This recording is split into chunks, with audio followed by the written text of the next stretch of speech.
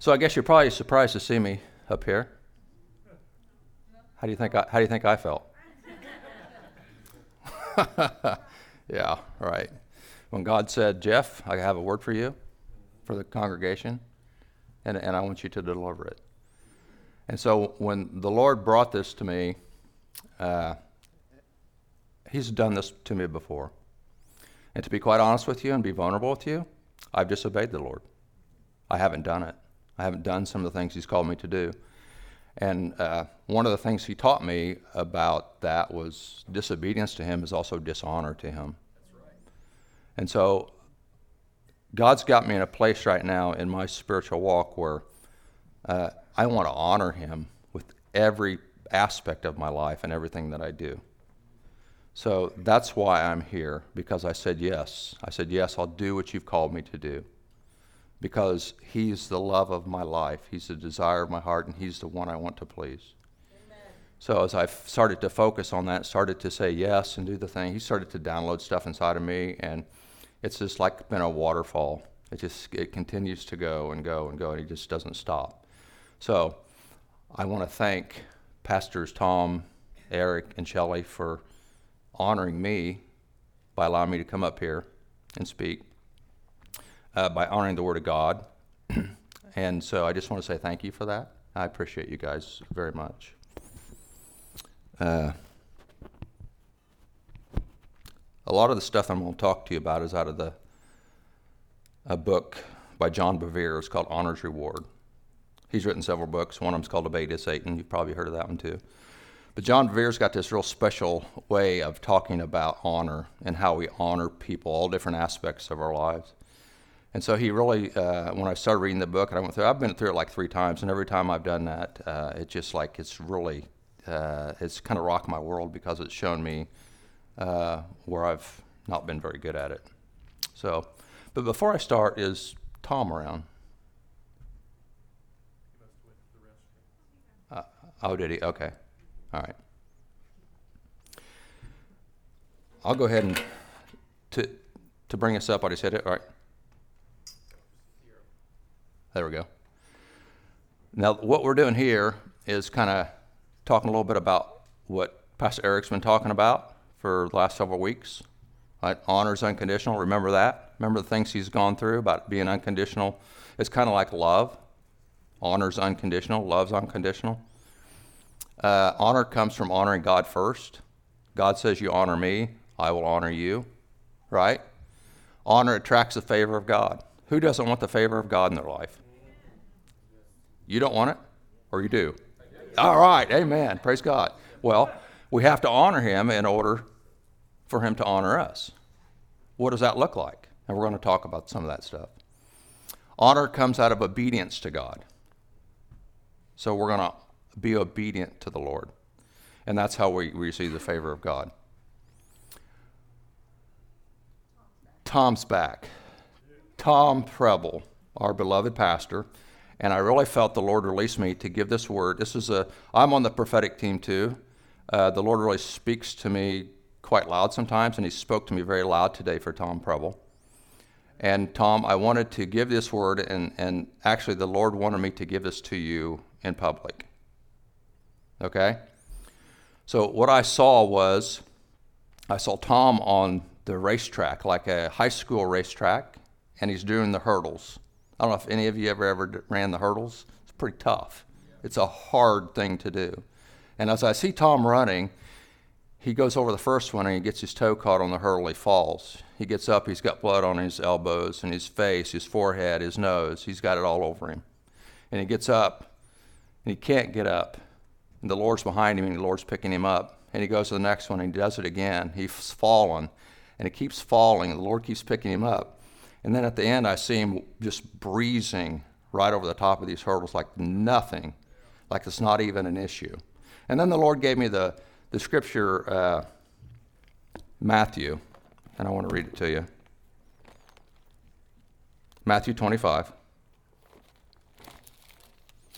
I'm like, okay, God. So I just looked up Matthew 25, verses 20 and 21. So he who had received 5 talents came and brought 5 other talents, saying, Lord, you delivered me the 5 talents. Look, I've given you 5 more talents besides them. His Lord said to him, well done, good and faithful servant. You are faithful over a few things. I will make you ruler over many. Enter into the joy of your Lord. And I really feel that the Lord is extremely proud of you for what you have walked through, what you've persevered, how you've picked yourself back up and allowed the Lord to pick you up and go on and move to the next level. And I see him opening new doors and dimensions to you. And the Lord specifically took me to that scripture because he's talking about finances too in your life. He's opening new doors to finances for you. So if you want to receive that, it's for you. Amen. Honor. What does honor look like in your life? Sometimes we don't even know what honor is. Do you know that the word honor is mentioned in the Bible 147 times? If it's mentioned that many times, if God says it that many times, it's probably pretty important to him. That's just my way of thinking. So we've kind of learned what honor looks like through Pastor Eric's teaching, and so I want to tell you a little bit about myself, because I've been on a bit of a journey for a long time, and I just brought it to Pastor Eric, a month or so ago. But I've been on this journey for a long time, several years that the Lord has taken me on. And after I read the book Honor's Reward, I really thought that I knew what honor was. But it was probably superficial. And but I didn't, because I didn't know the depth of honor through God's eyes. And my eyes started to be opened and started seeing the things that he wanted me to see. This book spelled it out for me and gave me insight and understanding how I failed miserably at showing honor to people. And it didn't matter who it was. So, as I bring this to you, I want you to know that when I started writing this, I wept for 30 minutes before I could even start writing anything, because the Lord was convicting me in my heart. And it's like, that's what I needed. I needed that conviction, because that's what brings change in us. So as I started listening to the Lord and sobbing and snotting and got done with all that and started to write, what the Lord brought back to my remembrance was when I was in the military. Because when I was in the military, I learned the importance of honor. That's one of the things that they kind of drill into your head, honor. And one of the ways that they taught honor was by doing your job extremely well. You do your job extremely well so that others may live. If you do your job mediocre or halfway or not at all, people die.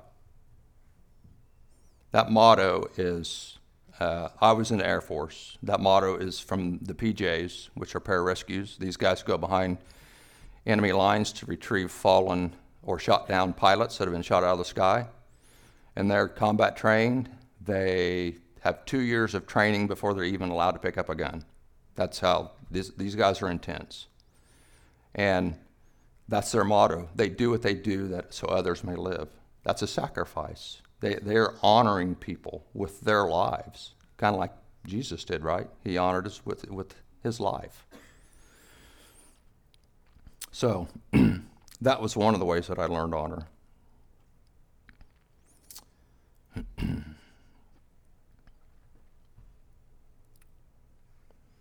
Another way is by honoring our flag. And it's not a piece of cloth that I honor. It's what the flag stands for. It's what it represents. It represents so many things to so many people. It represents freedom, right?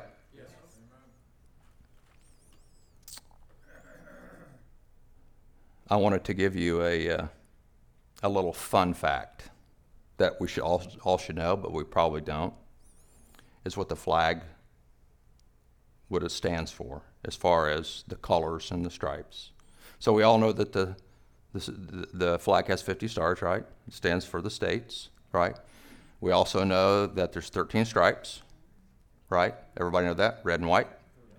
Stands for the original 13 colonies, right? Did you also know that what white stands for? The color white. Purity and innocence. Absolutely. Red. Well, that's what I thought at first, but it doesn't. It stands for hardiness and valor. Red stands for hardiness and valor. And the blue signifies vigilance, perseverance, and justice. And twice a day, if you're on base, you stand at attention for the flag because there's reveille and retreat. 6:30 in the morning, 5 o'clock in the evening. No matter where you were, you heard it sounding, and you stopped and faced the flag because there was flags everywhere on base. And you stopped and saluted because we were honoring what the flag represents. That was another way that I learned about honor.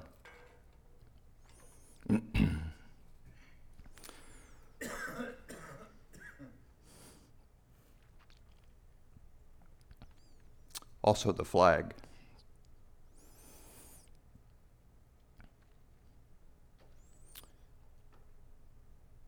That drapes the coffins of our brothers and sisters who gave their lives for each one of us, that we may have this life that we have.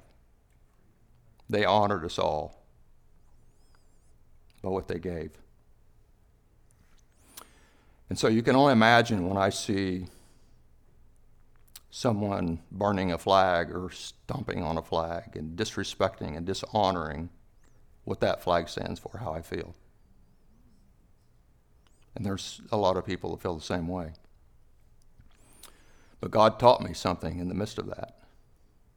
He taught me how to love those people that are unlovable, how to honor those people even when they don't honor God or honor our institution and what we believe in. And that's been a hard lesson for me because I don't want to honor those people. I don't want to love those people.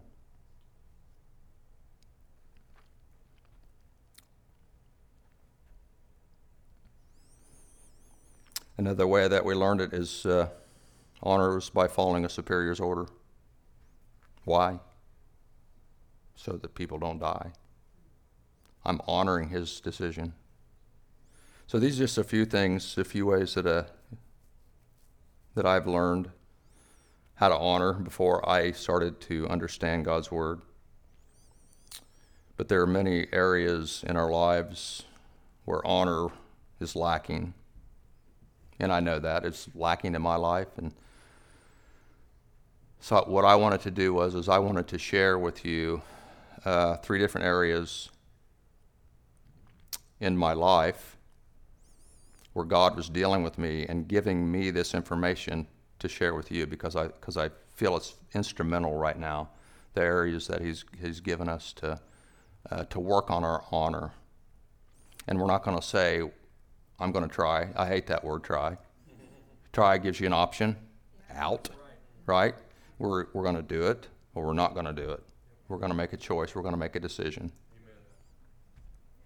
And I believe Pastor Eric taught on that one time about that, and it's always been in my heart, and it's something that really needs to be it needs to be out of your vocabulary. It's like divorce. I'm the marriage minister, pastor here, so divorce is not an option. Divorce cannot be in your vocabulary because if it's in your vocabulary, it becomes an option, right? So that's never an option. It's always reconciliation. We're always here to repair. There's a plug for the marriage ministry.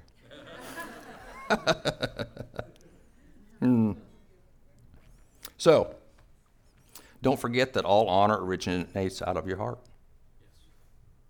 All honor originates out of your heart. So ask yourself this question. What's your heart look like? What's inside of your heart?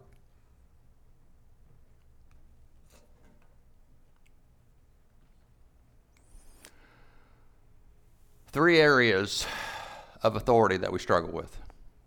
governmental, in the home, and church leadership. I want to do a disclaimer here because Jeff is a novice at doing what I'm doing here as far as the PowerPoint. Never done it before. So if it looks kind of messed up in places, I'm really sorry, but I did the best I could on such short notice. And I struggle big time with figuring out how to use a computer. So for me to do this is monumental. Okay? Right? I took a 17-minute course on YouTube on how to do it. And it starts talking about you can put the cell inside of a cell inside of a cell, and you add this and add this, and like, stop, I can't do that. That is absolutely nuts. So I just did the bare basics, and you'll see as we go through here. So, right. The first one, governmental authority, national level, state level, and local level. You can all see what we're doing here. The first one's governmental. How many times have we dishonor our governmental leaders by our words, actions, and positioning of our heart, or our attitude? The same thing. How many times do we do that? A lot. The Lord spoke to me about my bad attitude that I had several years ago about President Obama. I had a very bitter taste in my mouth. And it wasn't because of the color of his skin. It was because of what I thought that he stood for. Because I don't care anything about politics as long as you're standing and believing the things and representing the things that I want, that I stand for, that God has put inside of my heart. So it's really important to me that a person lines up with that before I'll vote for him. And I think all of you should have the same philosophy. They need to, it doesn't matter if you're a Democrat or Republican or whatever it is. It doesn't make any difference. Do they stand for what you stand for? That's right. So, I didn't like the things that, to me, that he seemed that he stood for. And I thought that he was doing a very, very good job of dividing our country.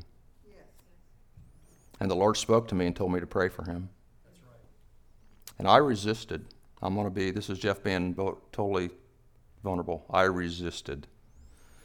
And I asked the Lord, why should I pray for a man who in my eyes was evil and doing evil things? And God has an answer for every problem. Amen. And it's like, why did I ask him that? Because I know he's going to tell me. And when am I going to get it through my thick head that all I had to do was go to him first and he would bring enlightenment and truth into my life? And so the Lord convicted me to pray for this man. And as I did, my heart started to soften because I could see how the Lord loved him, because he loves him just as much as he loves me. He's no respecter of men. He loves us all the same. But I do believe that some people have more favor on their lives because they're obedient to what he's called them to do.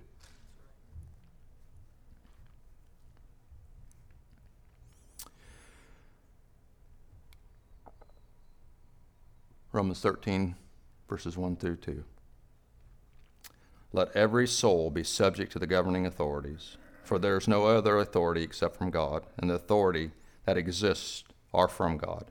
Therefore, whoever resists the authority and the ordinances of God, and those who resist will bring judgment on themselves. Wow, that's a pretty pointed statement, right? So what this scripture means is that everyone that's in authority is there because God put them there. Right? It doesn't say God puts godly men in authority. It says God puts all men in authority. So he puts people in authority that aren't godly men. Why? Because he's trying to accomplish something and he's going to do it through this person. So he's called me to respect and honor this person. And if I don't, there's some consequences. I'll bring judgment upon myself if I dishonor this person. So if I'm dishonoring, if maybe you don't like President Trump right now. Maybe he's just like, very offensive to you, and I get it. Some of the stuff that comes out of his mouth, I get it. But I'm still supposed to honor him. How do I honor him? Absolutely. And I don't pray, God, fix him. That's not how I pray for him. I say, God, fix this man. He's jacked up. I don't do that, right? What do? I say, God, give him an encounter with you, because it's your job to fix him, not mine. And so when we pray for an encounter from the Father for these people, it's like, okay, guys, hold on to your socks and see what happens. Because if we're all on the same page, we're all doing that, that's just an invitation for God to do something. And God's going to move on that. He's going to do that joyfully.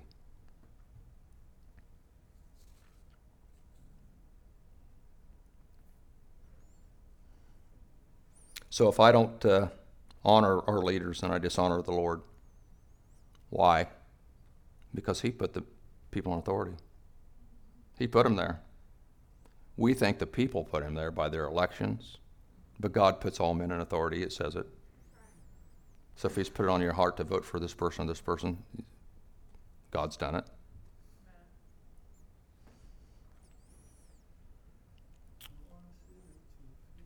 In the book of Daniel, you guys all know the story of Shadrach, Meshach, and Abednego, right? How they put in the fiery furnace. I wanted to read this scripture to you. Because what happened here is Nebuchadnezzar wanted them to worship him and worship the idol, and they refused. So they got in trouble. There was consequences for their action, right? The king was furious. They were going to be thrown in the fire. So this is what the king said to him after they got in trouble. He says, "Who will deliver you from my hands?" This is what the king said to these three young men. And they gave an answer that was honoring to the king, even in the face of their death. They honored him because they answered and said, "O Nebuchadnezzar, we have no need to answer you in this matter. If that is the case, our God, whom we serve, is able to deliver us from the burning fiery furnace, and he will deliver us from your hands, O king. But if not, let it be known that we do not serve your gods, nor will we worship your golden image which you have set up." See, what they did is they honored the king by the way they spoke to him. If I was getting ready to get thrown into a fiery furnace or whatever, I don't think I'd have been that nice. I wouldn't have said, "Oh, king," I'd have said, "You're a jerk," and you know what, and all this other stuff, because I knew I was going to die, so I'd let him have a piece of my mind. And I think most people would, right? "Oh, yeah, you're a piece of this." But they didn't do that, did they? They honored him. Why did they do that? Number one, I believe they honored him because it's how they were raised, their culture, how they were raised as children, what their parents taught them. What's the Word of God say? Honor all men. They were taught that. I don't know if we teach our children that anymore. Do we teach our children that? I didn't.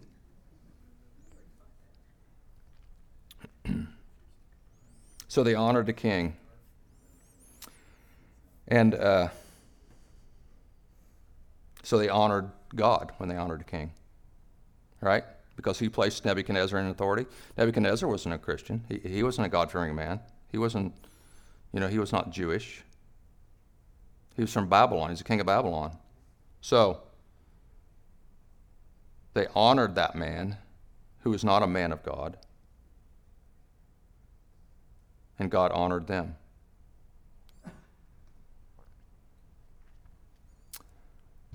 1 Samuel 2:30.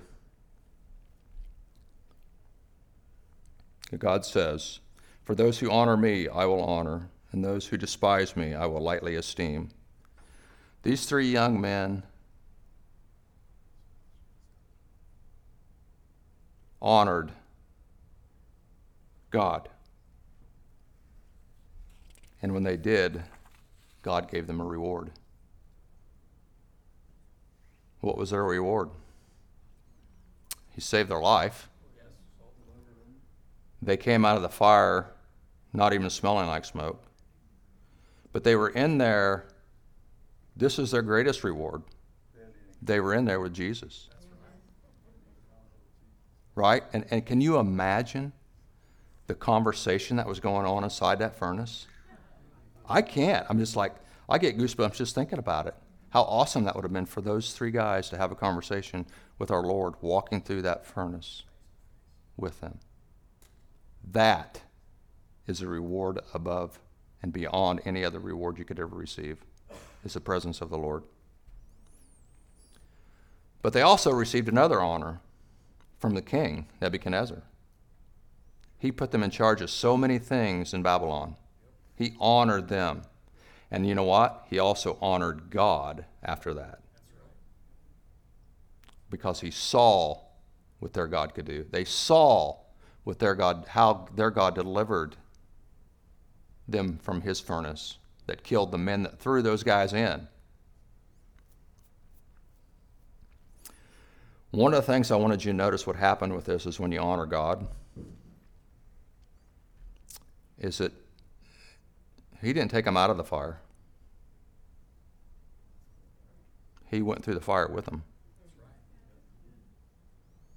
And you know, if you're not thinking about this, it's like, okay, why would he do that? We ask God all the time when we walk through trials and tribulations and fires in our life to take it away from us, God. Sometimes he does. Most of the time he doesn't. But he wants you to walk through that fire. And when you honor him, he's going to walk through it with you. It's just like going over the mountain. He's going to go over the mountain with you. You're going to go down in a valley. He's going to go down in a valley with you. He's going to be there with you. See, because when we walk through the fire, it defines our character. It defines who we are. And these lessons become a part of our testimony. How do we overcome the world? The blood of the Lamb and the word of our testimony. So we're able to talk to people and speak to people through our testimony. Maybe we've already walked through things that they're getting ready to walk through. Or they're in the middle of it, and we're able to speak to that and help them. So don't ask God to take you out of the fire. Honor him, and he'll walk through this fire with you.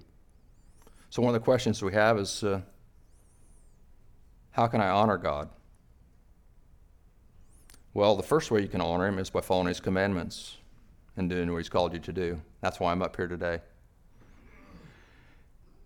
He's asked me to do this, and my God is so gracious and so patient with me because I've failed him so many times. I've backed off so many times, but I said enough is enough. The song that we sang, that last song, I want to sit at his feet. Right? I love to sit at the feet of Jesus.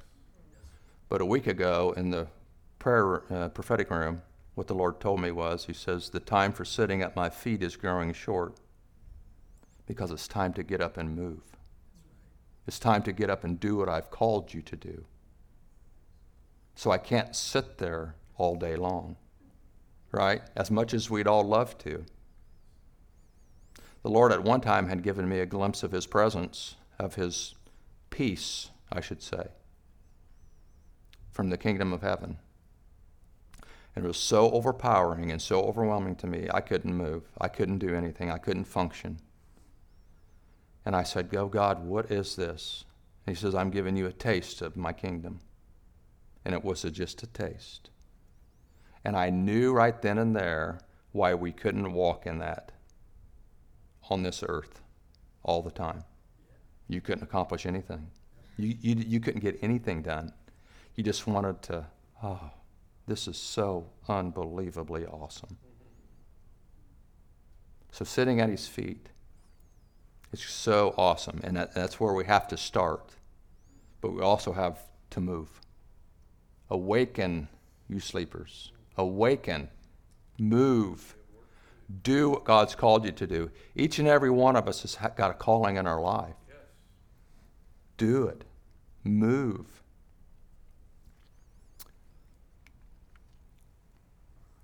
Deuteronomy 28, verses 1 and 2. Now it shall come to pass, if you diligently obey the voice of the Lord your God, to observe carefully all his commandments, which I command you today, that the Lord your God will set you high above all nations on the earth, and all these blessings shall come upon you and overtake you because you obey the voice of the Lord your God. This is how we honor God, by doing what he's called us to do. He says it's everything that God talks about's conditional. If you accept my son, you'll have salvation. You'll have eternal life. If you're faithful to obey my commandments. All these blessings, they won't be poured on you. They're going to overtake you. They're going to tackle you as you go down the street. You're not going to have room enough to store these blessings. You're just not.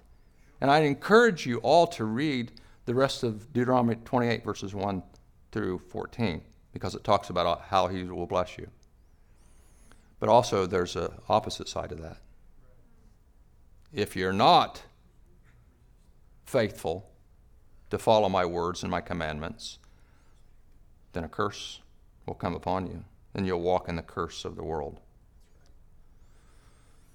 Curse, blessing. Jesus says, choose. Choose one. So what will you choose? Because by choosing, it requires action. You have to do something, right? So I wanted to tell you a short story. And this is, I heard somebody talk, Shelley talked about Jim Becker this morning. And back in 2007, Lynn, not all of you know him, but a lot of you know him. I and my wife were attending Foursquare Church at the time, and Lynn was over there as an intern pastor. And as he was over there as a pastor, the Lord had told me to ask him to mentor me. So that was one of the things that I did. And he mentored me for 3 or 4 years. But before he became pastor, he threw his name in the hat, and Jim Becker threw his name in the hat for the lead role. Well, Lynn had told Jim, and this is a story that I just confirmed yesterday because I talked to Jim. And Lynn had told Jim that he was going to pull his name out of the hat because he felt that Jim should have the position. And so they both prayed about it. And Jim is adamantly against it. He says, no, the Lord said that I was to be under you. You are to be the pastor of this church. So Jim had pulled his name out of the hat so he wouldn't be in running with him. Well, out of that honor that Jim had shown Lynn, 4 months after that happened, Dive was birthed. How many of you have been to Dive? Right, a lot of you. And I know a lot of the younger kids, I don't see them all here. But Jim told me the first Dive opening, there was 187 children there. 187. And now they're in the schools. He said that the principal of Eastwood at the time went and talked to Jeff Kundrat, and he says, I've got all these problems going on in my school. Can we get some sort of after-school program in there? He says, go see Jim Becker. And from that, Dive started going through all the schools. Why? Because Jim honored the Lord and honored Lynn by stepping back out of the way, by not being prideful, by waiting, because Jim is the pastor there now. Yeah. So God still installed him, but it just wasn't in the time that maybe he wanted. Yeah. Right? Because that's what we do sometimes. We try to push God's timing ahead, and he says, no, now's not the time. So I thought that was very interesting. Very cool. Another way of honor, and this is something that I witnessed myself twice, is in the the local arena with, how many of you know Greg York, our mayor, right? I've known him for many years. And I saw him one day, and he was over by the high school, and he was rebuilding a block wall that had fallen down as part of the outside of the park. I'm like, what are you doing out here? Why are you doing this? He said, well, everybody else is busy, and I had some time on my hands, so I wanted to do this. And then I see him several weeks later, and he's got a pickup truck with asphalt in the back of it. He's patching holes in the road. I said, Greg, what are you doing? Why are you doing that? He said, I got all the other crews out. They're all busy filling holes. He said, I had time on my hands. I'm getting paid. I need to be doing something. I felt at that time that the honor that that man was showing this city, I mean, this is like we're supposed to be honoring him. He's an elected official. He's a guy that God put into the spirit or this position of authority. We're supposed to honor him. And what is he doing? He's being a representative of Jesus. He's being a servant. And that honored me. That honored my heart when I saw that. And I'm like, oh my gosh, how many leaders would do that? How many leaders even know, or how many people in the city even know that he did that? I don't know. He doesn't toot his own horn.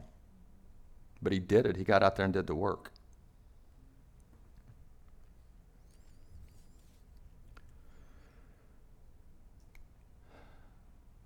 The next area I want to talk about is honor inside of our home. Husband, wives, and children.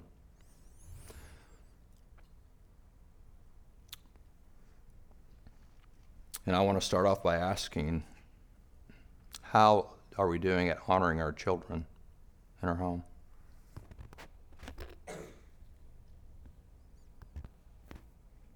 How are our children going to learn what honor looks like if we're not honoring our children? This is where it starts, right? Don't expect the school, don't expect the church to teach honor. We're responsible for that. It's my job to teach my children that. Your job to teach your children that, what that looks like. Remember that children are a gift from God. Behold, children are a heritage from the Lord. The fruit of the womb is a reward. So do you know that each and every one of you is a fruit from the womb? Right? So you're special. Each and every one of you are special. And each and every one of your children is special.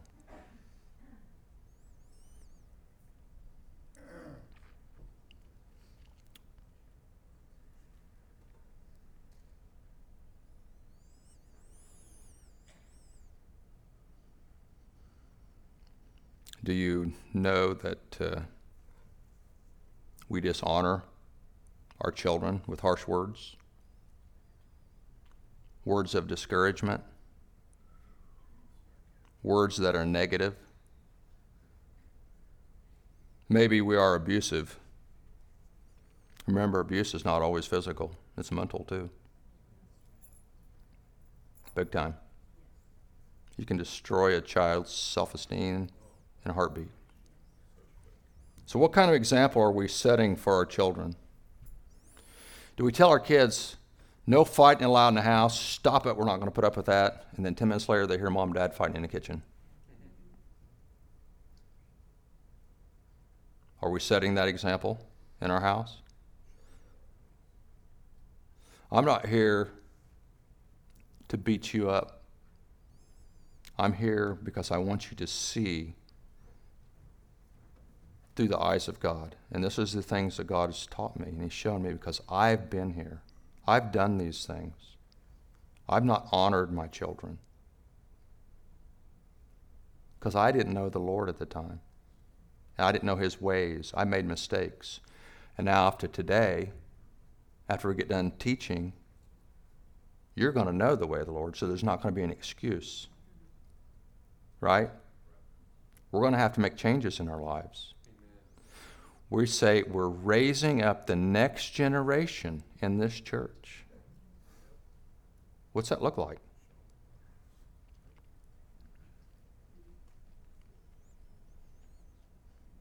Or do our children hear us talking badly about our president, our governor, our mayor? Or maybe they hear us talking bad about our pastor and the word they brought today and how it hurt my heart. Maybe it was right on target. Right? So do they hear that in your home?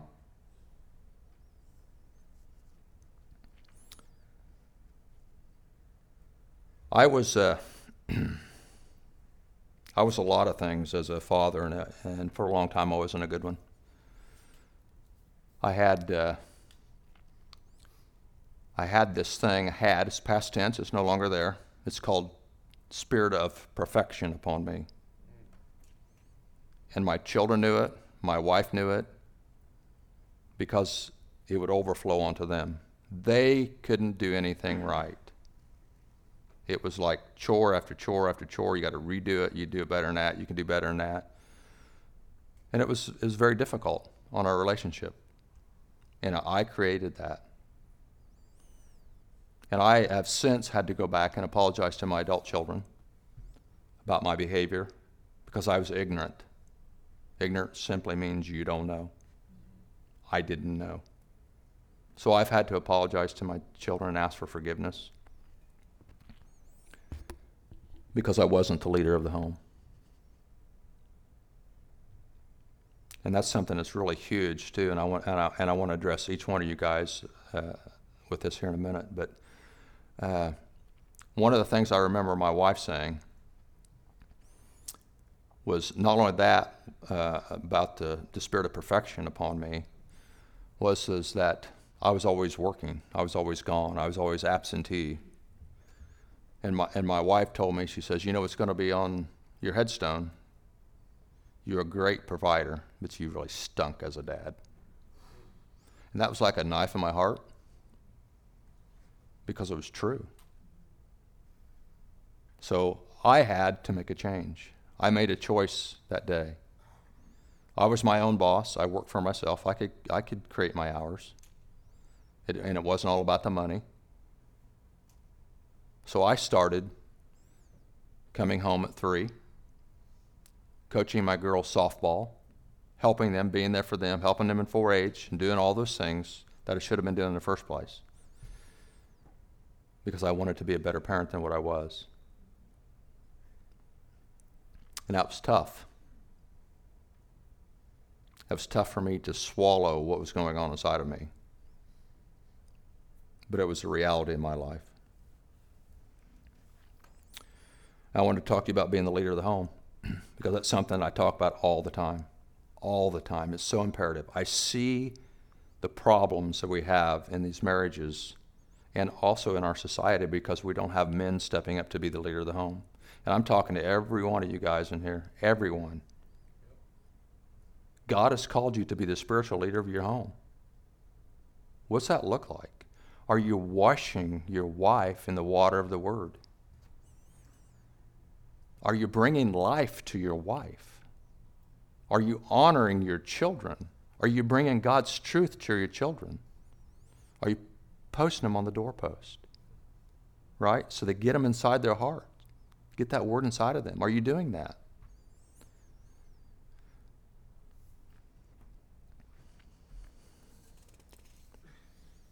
I've also discovered a better way of parenting.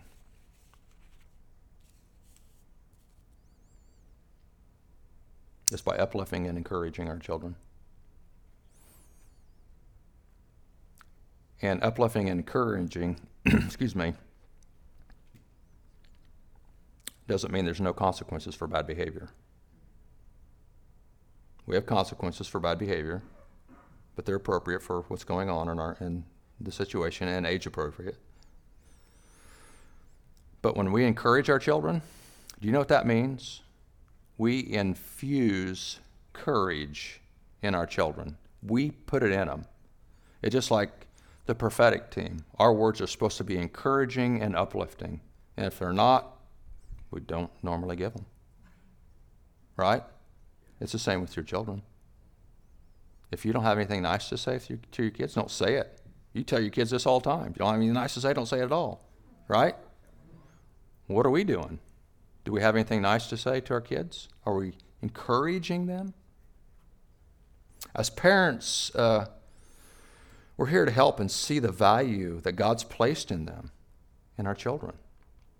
Right? We have to see that value that God's placed in them, and we have to draw that out. Yelling doesn't bring out their value, but love does. Patience does. Understanding does. Long-suffering does. That brings out their value. Because children are not born with a fully developed brain. According to my wife, they're not developed until they're 25 years old. So now you know some of the behavior problems. But I wanted to share something about Susan. And she doesn't know I'm going to share it, but I know she's good with it because she's talked about it before. It was about her father. You know, her dad was a rough man. He was a hard man. He worked for IMI, and he worked in the mine over there, the strip mines, and he ran equipment and hauled gravel. And he also was a mechanic for a while.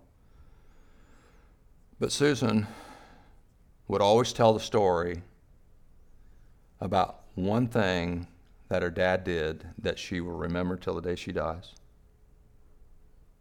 And that thing was he always told her, you can do or be anything you want to.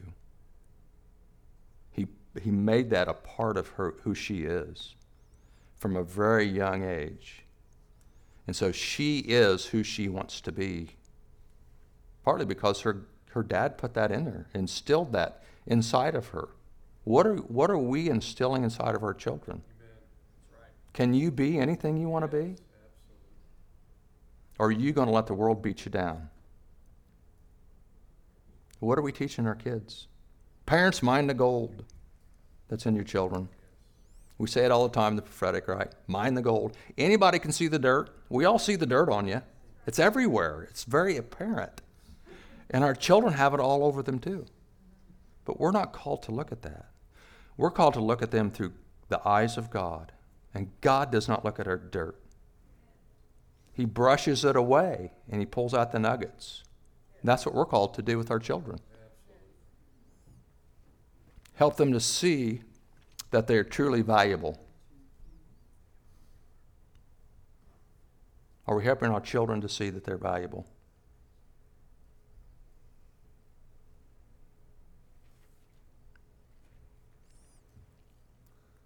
Husbands, as a spiritual leader of your home, are you honoring your children and your wife? This is supposed to be the main way that we learn, that our children learn, is by how well does daddy love mom? How well does daddy love me? This is God's designed things this way. The spiritual headship of the home. You're supposed to do these things. You're supposed to love your wife well. Why? Because your children get their greatest security from knowing that you love mom. And there's nothing going to tear you apart. That's where they get their security. It's not from buying them things, letting them do things. They need to feel secure in their heart. And that's how they feel secure.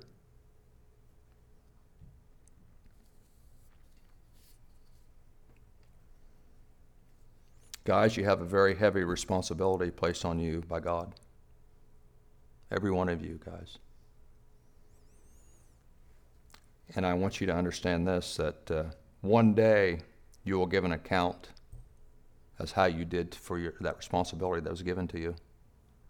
We all stand before the judgment seat and will be asked some questions. How well did you do as a father, as a spiritual leader of your home?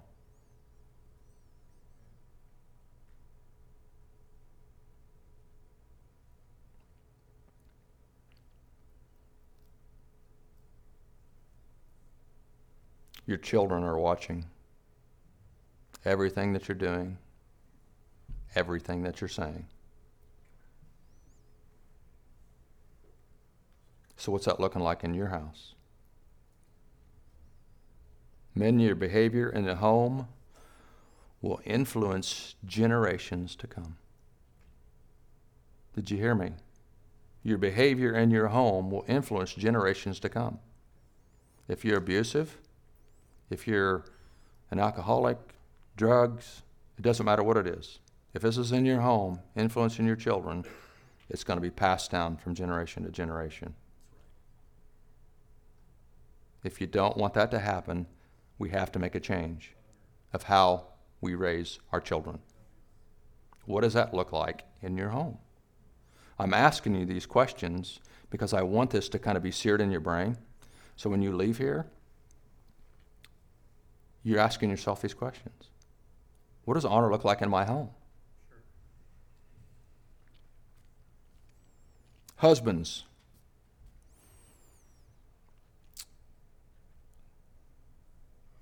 do you honor or prefer your wife? Or is it more about you? I'll tell you a little story that happened just the other day.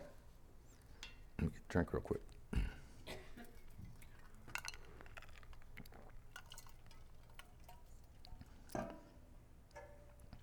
I was outside, and I had a ladder, and I was carrying a ladder around, and it was raining a little bit. Susan was getting ready to go to work. She had her hands full of stuff, going to a Jeep. And I saw her. She and I made eye contact, and I just kept on about it. And she went back inside the house and got something else, come back out to the Jeep. She backs out of the garage, and she rolls the window down, so I put the ladder down, and I go over there. And she said, when a pretty girl has her hands full, you're supposed to drop everything and come and help her. I said, but I had a ladder in my hand. That's exactly what she said. And she said, okay. So she leaves, and 2 seconds later, the Lord convicts me. He goes, how would you have behaved if you were still dating your wife? I said, yep, I probably would have thrown the ladder down. I'd ran over there and grabbed the stuff, helped her out. I would have done it. My bad. So publicly, I'm apologizing for dishonoring my wife. But these are the simple things. These are the things that we do and we don't think about. What honor actually looks like. Am I preferring my wife over myself? At the time, I didn't, and I should have.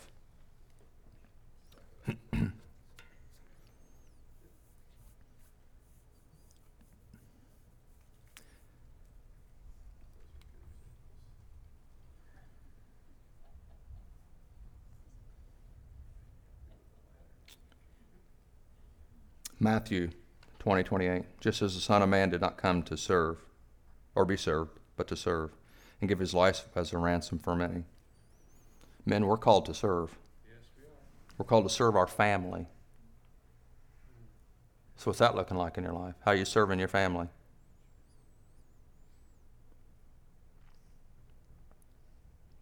We're called to represent or represent Jesus to our wife and our children.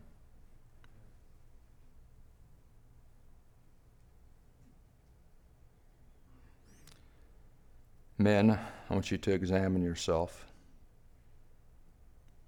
And I just want you to ask yourself what that looks like in your life.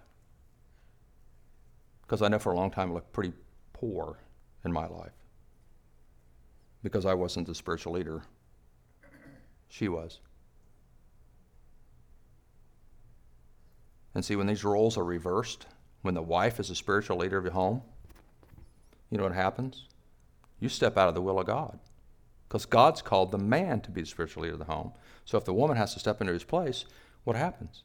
We're no longer walking in this blessing like we're supposed to. We're no longer walking the way God's called us to walk. So he cannot bless that. You've tied his hands. So, if we have the same heart as Jesus, because we're always supposed to do it Jesus, he's our example, right? Is he not our example? Yes. Always our example. He said, I did not come to be served, but I came to serve. So men, if you're this example to your wife in your home, she's supposed to take that as a hint too. And she's supposed to start serving also. She's supposed to have the heart of Jesus. She's supposed to start serving too. And guess what? If we both have the heart to serve each other, then life's really good. It is. Because things get done, things are accomplished, and we do it together.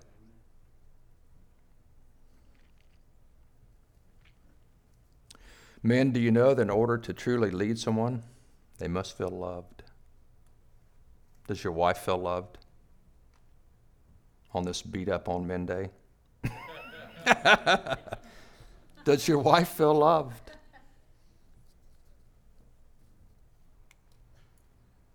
First Corinthians 13:4-8.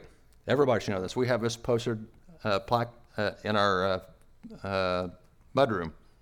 Love suffers long and is kind. Love does not envy. Love does not parade itself, is not puffed up, does not behave rudely. Do we ever behave rudely? Never. I have. Does not seek its own and is not provoked. It's not provoked, so I can't say that my wife made me do it. No, it's my choice. I made a decision to act the way that I did. She did not do anything that's going to make me do anything I don't want to do. Right? Yeah. Thinks no evil, does not rejoice in iniquity, but rejoices in the truth, bears all things, believes all things. This is where I get in trouble with my wife. I believe all things.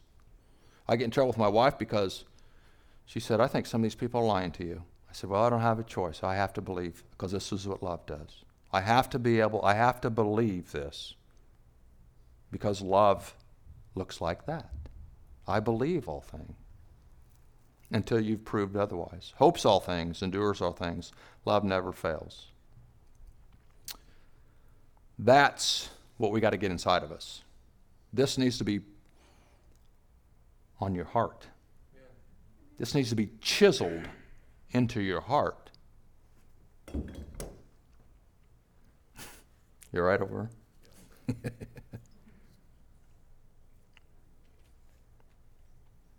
So basically, what 1 Corinthians 13:4-8 does is it tells us what love looks like through God's eyes.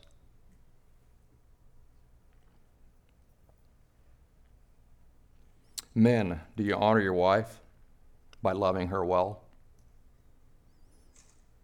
Are you preferring her over yourself? Do you do things like hold the door for her? I got so tired of holding the door for my wife, I took the door off. So I'm not going to do that anymore. I don't have to do that, right? Or one time, we were teaching a marriage class. This is always funny in marriage class because in marriage class we were teaching about honoring your wife and what it looks like to hold a door and stuff like this. Men, are you doing this? Well, invariably, every night that they would leave after that teaching, I'd stand there at the door and watch. And they'd all open the door for their wife, right? Yeah, exactly. Learning some things or doing some things they knew how to do but hadn't been doing for a while. And I always thought that was funny. Well, a few days later, we're getting ready to go somewhere. Susan's outside. They're walking outside of the truck, and I'm walking around the other side of the truck, getting the truck fired up, getting ready to take off, and looking in the rearview mirror, and Susan's still standing there. She goes, how long am I supposed to stand here before you open the door? So I back up from the door.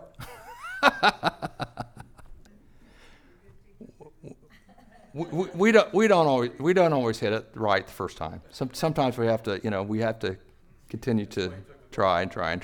Right. That's right. So I took the door off. Do you pull a chair out for her when you sit in a restaurant? When you go into a place, do you open the door and rush right in? Or do you stand there and hold the door for her? What do you do? I can't believe what I see from this younger generation. Young ladies sitting over here.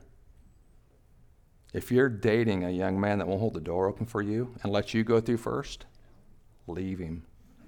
I'm telling you right now, don't have anything to do with him because he doesn't honor or respect you. I see this all the time. You watch. You go into a restaurant sometime and you watch as these young kids come in. These young men don't do that. Chivalry is dead with them. That's right. So why is that? Because it's not taught in the home. That's right. We have a broken generation because of the divorce, because dads are not in the home. As much as that stinks, it does stink. We have to do something about it, and that's why we do what we do, because we don't like dealing with divorce, because it's not good for anybody. Everybody loses. Society loses. That's right. Men, do you pray for your wife? We teach in marriage class, you pray for your wife face to face. You do that? Very uncomfortable to do that at first until you get used to doing it. Face to face, eyes open, looking in her eyes. Do you pray for your wife? Do you ask her, hey babe, what's trouble today? What can I pray for you about? What can I lift your heart up to the Lord about? It's not, God, you got to fix her, man. She's so messed up. That's not how we pray, right? Face to face. What does that create? That creates vulnerability and transparency in both of you. And that's what builds intimacy, right? Into me you see. Intimacy. We have to have that intimacy in order for our relationship to grow and to develop. And that's one of the ways that you attain it. And I can tell you right now, guys, you start praying for your wife face to face, eyes open, and she's going to be putty in your hands. Why?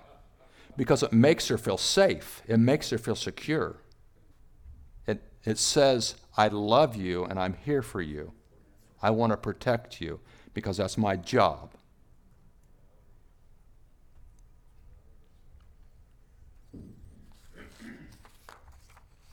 Do you protect her physically, spiritually, and emotionally?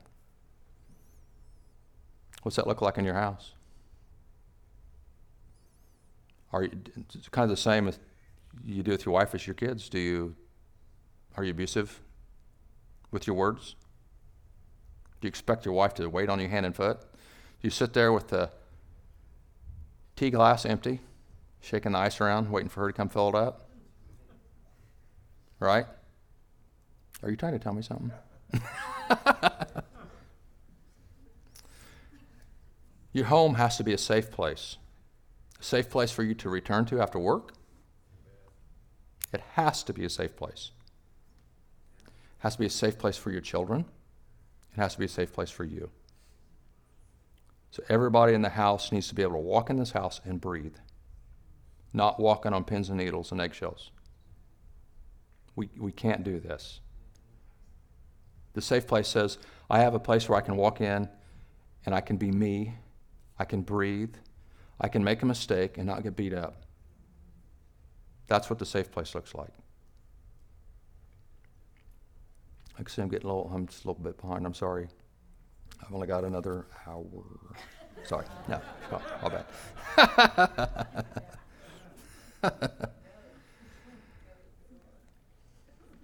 Okay. The last place I want to go is this. And this is super, super important to me. Okay? Honoring your spiritual leaders. Pastor Eric, Pastor Tom, Pastor Shelley. I'm making this personal today for each one of you. This is so important that you get this. Do we honor our spiritual leaders or not? Do you know that they're not worthy of honor? The Bible says they're worthy of double honor. Double honor, not just honor, double honor. 1 Timothy 5:17-18. Let the elders who rule well be counted worthy of double honor, especially those who labor in the word and doctrine. For the scripture says, you shall not muzzle an ox while it treads out the grain, and the laborer is worthy of his wages. This scripture here is talking about wages, money. This is what this is talking about here. we're we're to give ministers of the gospel twice as much honor as we do other leaders. Why? Because they're sent from God. They labor and toil in the word for you, for each one of us. They work hard at this.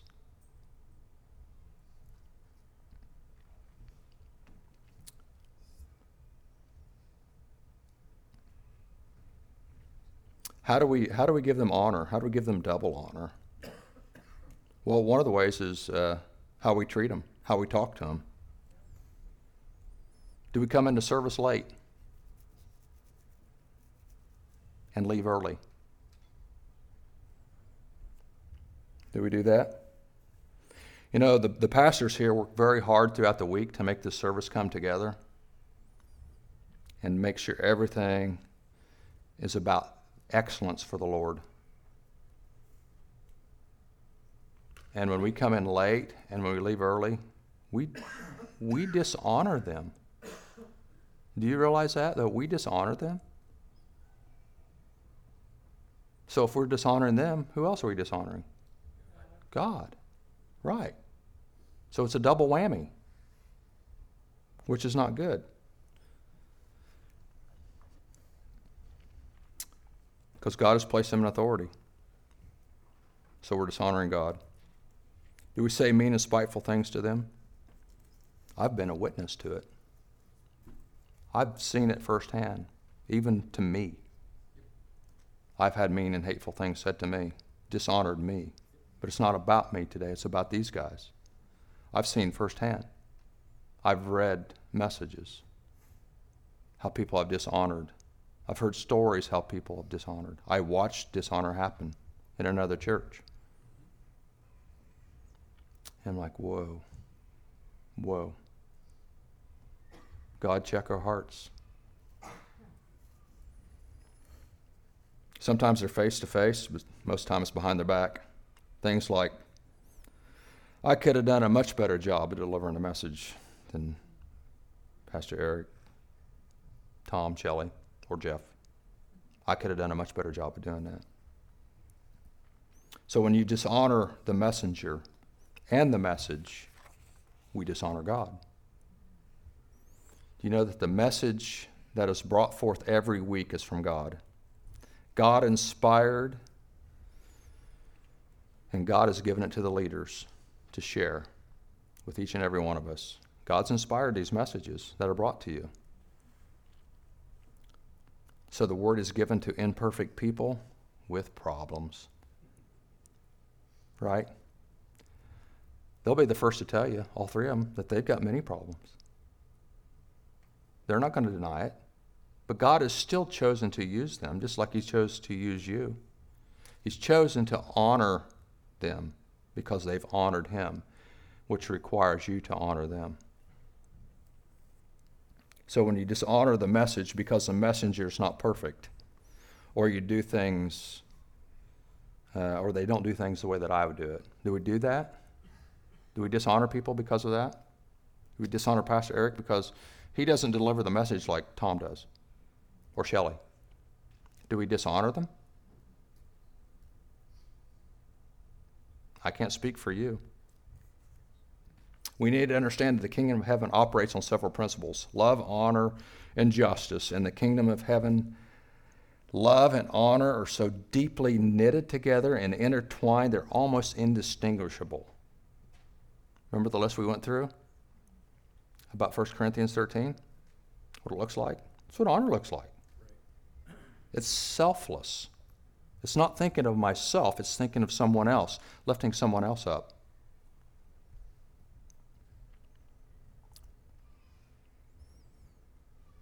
I want to ask you a question, and I want you to soberly consider your answer.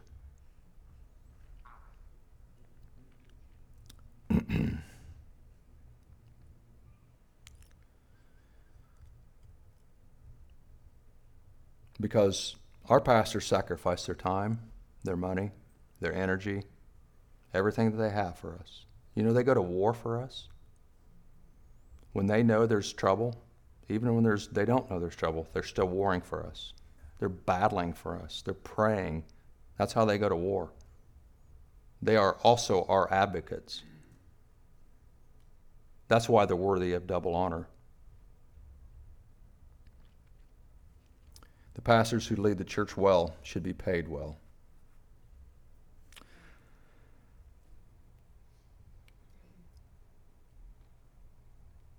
I wanted to read this out of the Passion Translation because I think it speaks a little bit better of it.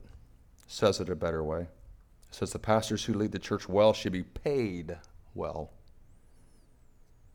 They should receive double honor for faithfully preaching and teaching the revelation of the Word.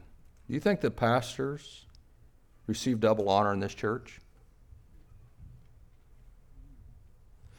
And I'm going to tell you right now, they didn't put me up to this message. So they're not the ones telling me to say this stuff. God is.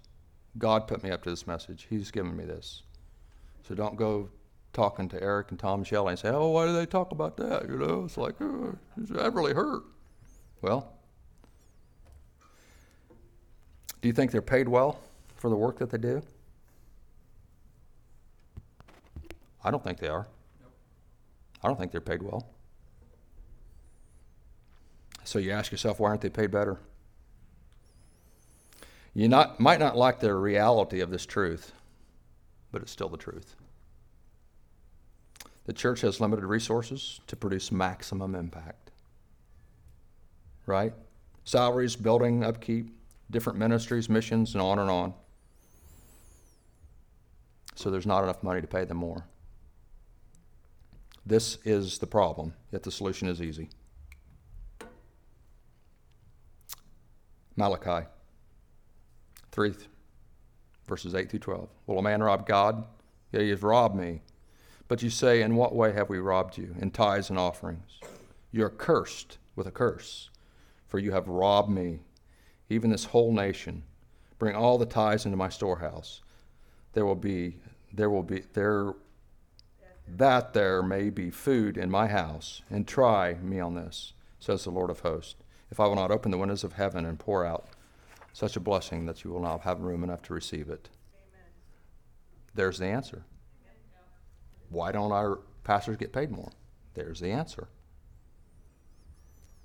God says bring the tithe into the storehouse, which means 10%, first fruit. And if you don't do that, then you're robbing God. That's what he says. These aren't my words, these are God's words. He's already provided you with the money. It's his in the first place. He just wants 10% of it back. Why? To take care of our pastors, to take care of the work of the ministry, to do the things that need to be done. First fruit, 10%. All of God's promises are conditional. And he talks about all of his blessings if we do this or if we do that. And he talks about the curses if we don't do this and we don't do that. Everything's conditional with God. And I don't think it gets any clearer than that. I want to share with you a real quick story. It won't take me but a second. About tithing. Because I was a member of the $5 and $10 and $20 in a plate club for many, many years. I was the captain of that club, right? Until my wife started tithing, and then she started being a spiritual leader in my home, and instead of me, and teaching me and talking to me, and then allowing God to speak to me. And as I surrendered to God, it's like, okay, I'm going to do this. I'm going to tithe and see what happens. I can't even tell you how long it was after that. It wasn't very long after that. I get a phone call at work. He says, what are we supposed to do with all this money in our checking account? I'm like, I don't know what you're talking about. We both made pretty decent money at the time, but it was always gone. It was always spent before we got it. We have an enormous amount of money in our checking account that we'd never had before. Why? Because I stepped up the plate. I became the spiritual leader of our home. I tithed. I did what God told me to do. And I was joyful and cheerful about it because it was the Word of God told me to be. If I do it begrudgingly, don't do it. Because it's going to be no effect to you. But God says, try me in this. Try me on that. This is an invitation from God. Step up to the plate. Take it. Take the challenge. Will you take that challenge? Will you tithe so there can be food in the storehouse?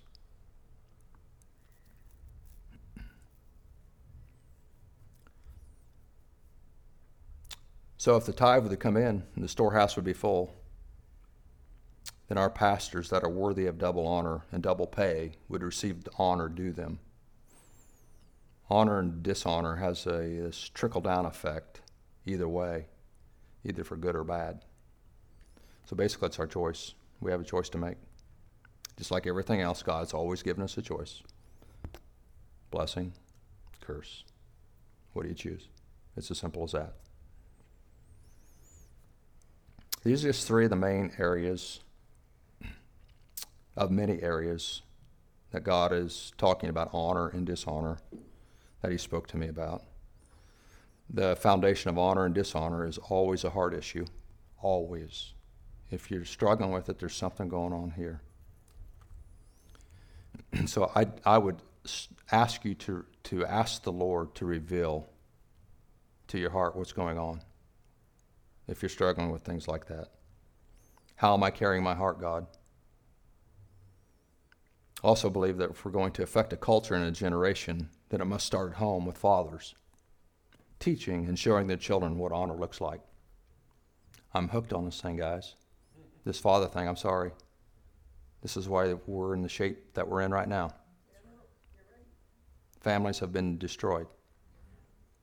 So fathers, I'm saying this to you. If you're having struggling with your spouse, with your wife, you do whatever it takes to get through it. Whatever, it doesn't matter. There's no holds barred. You can't not do what you're called to do, and that is to love your wife well. So I want to issue you some challenges here. I kind of wind this thing down like I should have done half an hour ago. I want to challenge you guys over the next 3 weeks to tithe and see what God does in your life. He says, try me on this. I want to see you tithe, and I want you guys to say, okay, God, I'm doing this with a joyful heart. I'm doing what you called me to do. I'm ready to receive whatever it is that you have for me. Amen. Second challenge. Husbands, wives, fathers, mothers. Honor your children. Show your children what honor looks like. Be that representation of honor to them. Third challenge. This is the last challenge I want you to do. And I want you to go out of your way. Go out of your way to honor your pastors. Take them out to dinner. Buy them a gift certificate. Hey, Eric, I'm at the furniture store. What kind of couch do you like?